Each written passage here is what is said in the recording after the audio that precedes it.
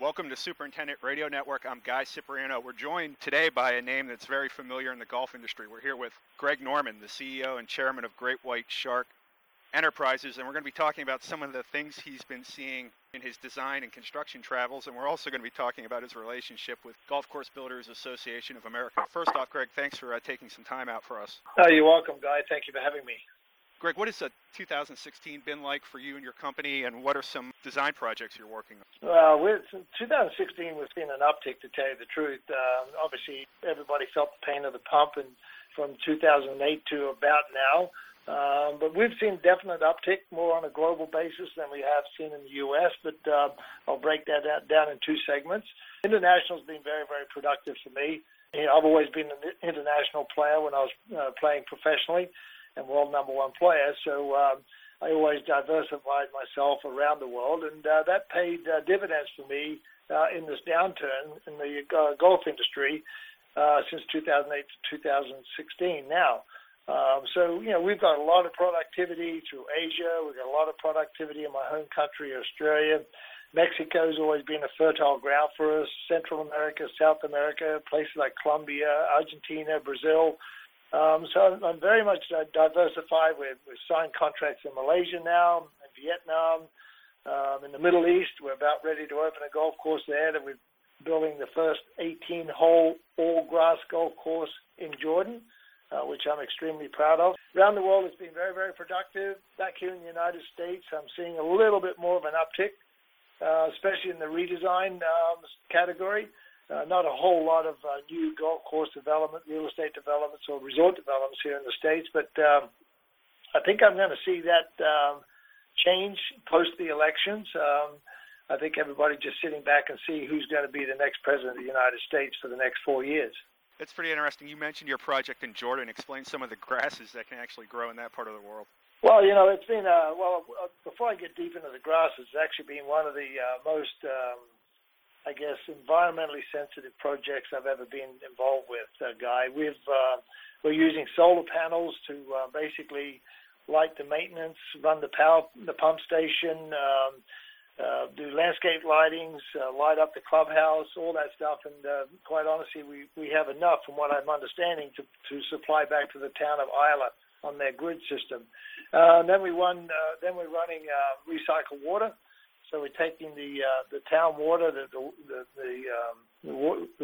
water waste, recycling it and putting it back onto the golf course. So basically, it's almost 100% recycled golf course, which I'm extremely proud of. So the grasses there, are very sensitive because it's, I've landed in Jordan when it's been over 50 degrees Celsius or up around 125, 30 degrees Fahrenheit. So the grasses have to be very, very sensitive to the temperature change, the heat change, and you got to make sure you're getting good, high-quality water to them.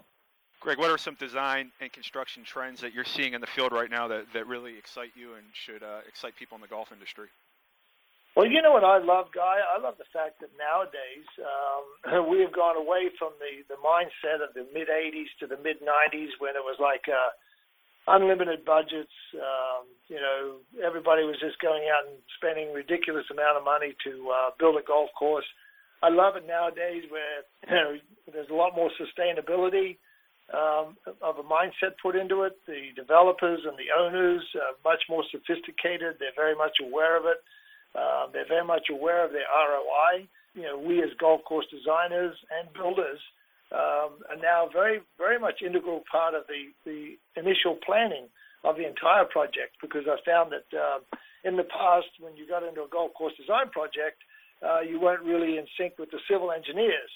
And now we're finding if you get in sync with the civil engineers in the initial outset of project development, you can save a lot of money by everybody working together. And I've seen that that's something I'm proud of that my company is working on very, very closely right now, and I mean very much connected with civil engineering, landscape engineering, just from even architectural, from interior design to design building the golf course. There's so many different components out there now that we are integrally involved with.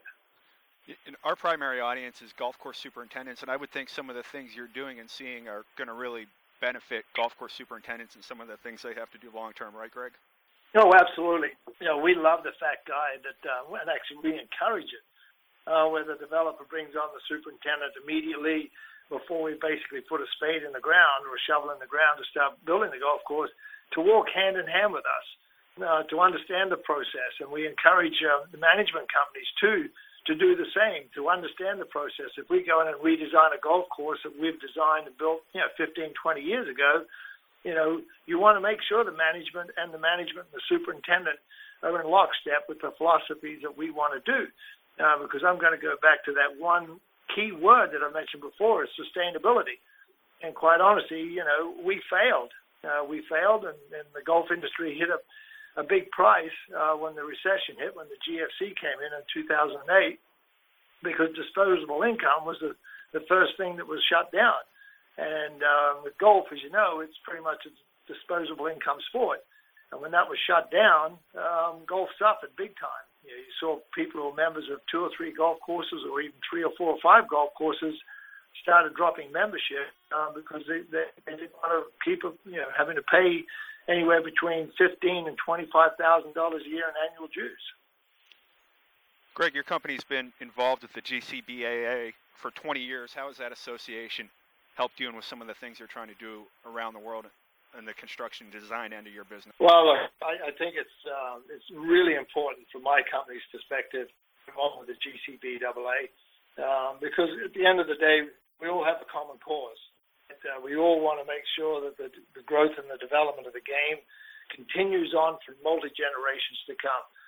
The sport has been around a long period of time, and so is the GCBAA.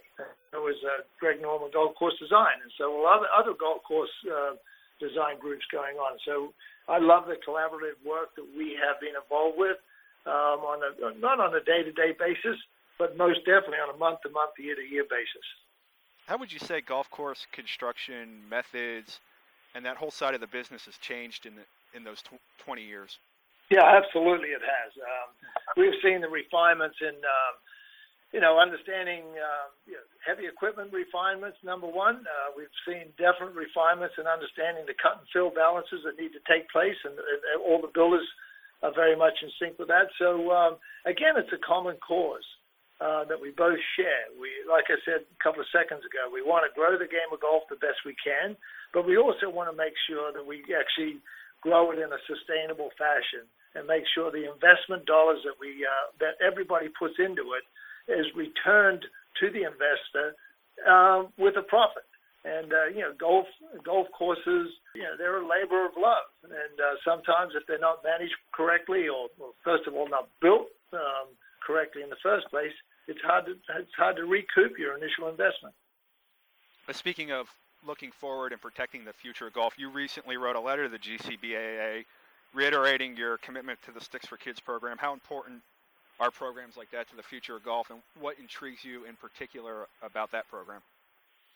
Well, the kids are the future of golf. I don't like it. Look, I grew up in Australia as a kid with a 27 handicap, having a hard time getting on a golf course because the fuddy-duddy old members didn't want kids coming along.